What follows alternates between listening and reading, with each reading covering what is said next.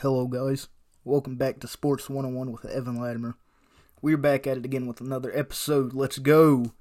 I know it's been a minute guys, and I'm sorry for the inconvenience. Just been working, not having much time to do anything, and when I have time to do something, I'm usually hanging out with my friends because I don't get to do that too much anymore, and haven't found the time to slide in some content for you guys, and I'm sorry for that. But I'm back at it again with another episode since I haven't uploaded in a while, and I figured it was probably time to upload something new again for you guys to listen to. Now, let's get straight into it. I don't have too much to talk about today, as this was kind of a episode that I thought of not too long ago. Thought of what I can do for today's episode. The Vikings and Packers game hasn't started yet, so I'm going to give you my preview on that game. The last time these two teams played, the Vikings upset the Packers 34-31. Kirk Cousins completed 24 of 35 passes for 341 yards and 3 touchdowns. Kirk Cousins played amazing this game. He showed out, which he's played pretty well this season. He's proved that he can be a good QB1 and lead the Vikings team to some wins. Now, with that being said, I don't think the Vikings should have paid him as much money as they did. That's a little bit outlandish and something that I don't think should have been done, as it really creates some problems with the Vikings cap space overall. Now, with that kind of money, I would not pay Kirk Cousins that. I'd only pay someone like Patrick Mahomes, Lamar, QBs that can really go all the way and win a Super Bowl, young stars. Josh Allen, for example, also.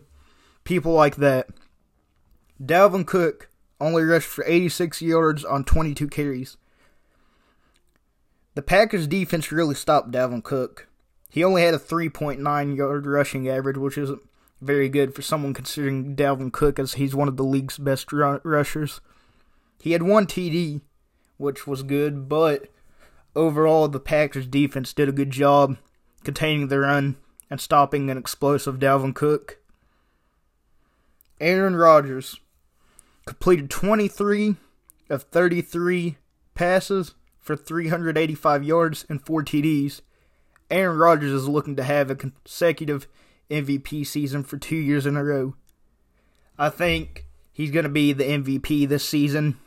Now, with that being said, Kyler was easily the unanimous MVP until he got injured. Kyler Murray, I feel for you, bro. I know that you got hurt and that you were probably the unanimous MVP at that time. And I'm sorry that you got hurt and lost your shot at having MVP this season. But Aaron Rodgers has really played well. There's only 2 QBs in the NFL with a passer rating of 105 or up. And Aaron Rodgers leads the stat list, of course, with an overall passer rating of 110.8. And then the other QB with a 105 passer rating or higher is Joe Burrow, which he's at a solid 105 even, which is very good for Joe Burrow. He's having himself a nice season. Aaron Jones did not play this game, which was a big factor because Aaron Jones is a good rusher. And the Vikings defense, I don't know if they'd be able to contain him. That was a big factor in this game, as it could have changed the whole aspect of the game. The Packers are the first in the NFC. They're trying to get that first round bye, get a win to solidify their chances of getting the first round bye in the playoffs. And the Vikings, they're trying to keep their playoff hopes alive during this game. There's a lot to take in during this game. The Packers can keep their number 1 spot in the NFC, or they can lose.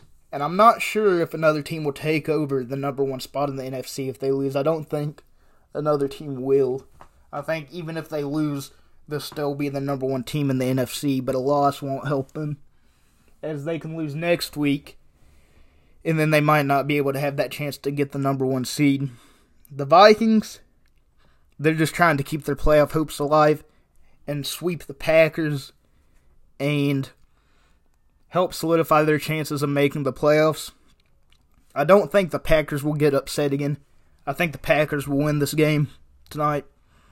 My score prediction for this game is going to be 28-17. Packers win.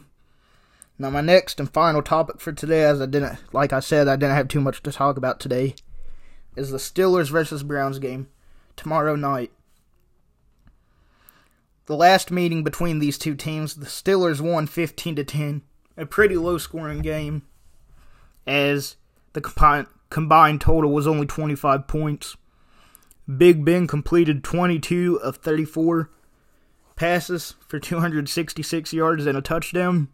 Big Ben played pretty well this game, and I hope he can do that again, just to help us keep our playoff chances alive. Najee, he rushed for 91 yards on 26 carries with 1 TD. The Steelers' playoff hopes are on the line in this game. We have to win this game and Week 18 against Baltimore, and also have to have an improbable upset with the Jags beating the Colts in Week 18. This is not very likely, as the Jags right now are sitting at 2-14, and the Colts are just looking like a solid team, looking like a solid AFC wildcard team. And I do not think this upset's going to happen, so the Steelers I don't think are going to make the playoffs this year, unfortunately. But with that being said, we could get a higher draft pick and help build our team for the future, as we're going to more than likely need a new QB at the end of the season. Unfortunately, but it's time. Baker Mayfield completed 20 of 31 passes for 225 yards with 0 touchdowns and 0 interceptions. Baker Mayfield didn't really have a bad game, but he didn't really have a good game. He had an average game, didn't throw for any touchdowns or picks, which was good, but he did have 225 passing yards. Nick Chubb rushed for 61 yards on 16 carries. The Steelers' defense actually stopped a good rusher for once, which we haven't done much of this season. We've usually let the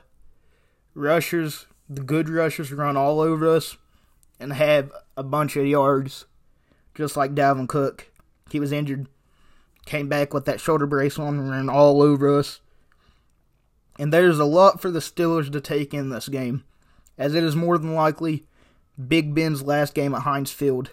And if it is, I would like to say this to you, Big Ben, although I know you will probably not hear this, but I would like to thank you for being our quarterback for the past 18 years, just committing to our franchise and team, and continuing to be a great QB that wants to win and bring us to the next level, and overall have the goal of winning the Lombardi Trophy. It's going to be a sad time seeing you leave, as you've been the only QB I've watched play for us growing up, as I've been a Steelers fan growing up. You're the only QB I've ever seen on the team play, and overall, you're a good quarterback, and I wish you the best in retirement if you do retire. And I just thank you for your commitment to our team and the Steelers franchise. Thank you, Big Ben. The Browns, they also have a lot to play for in this game, as they're trying to make the AFC wild card, which I do not think they will do, as overall they only have a record of, let me see here, I'm not sure what their exact record is, 7-8.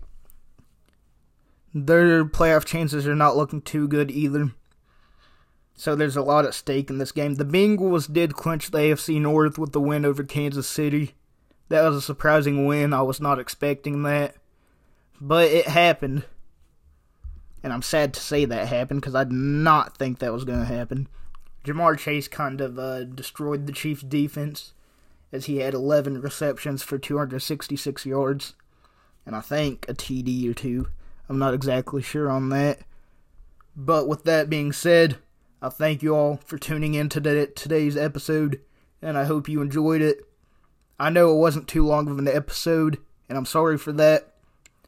My next episode, I hope to bring you guys some more content, and it will be a longer episode, I promise. I'll find some content, create a longer episode for you guys. And I thank you all for listening. With that being said, this has been Sports 101 with Evan Latimer, and peace out.